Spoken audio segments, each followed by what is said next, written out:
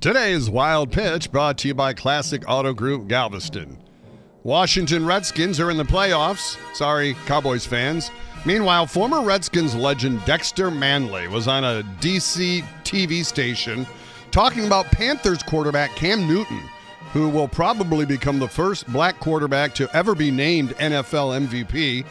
And he's earned it. He pointed out Cam's 15-1 record and then complimented his nearly 700 yards rushing with this brilliant statement. Most of the black quarterbacks, they like running because they're probably used to running from the laws. Wow. From the laws. I'm sure Cam, not just one law, Dean, all the laws. I'm sure Cam really appreciates that.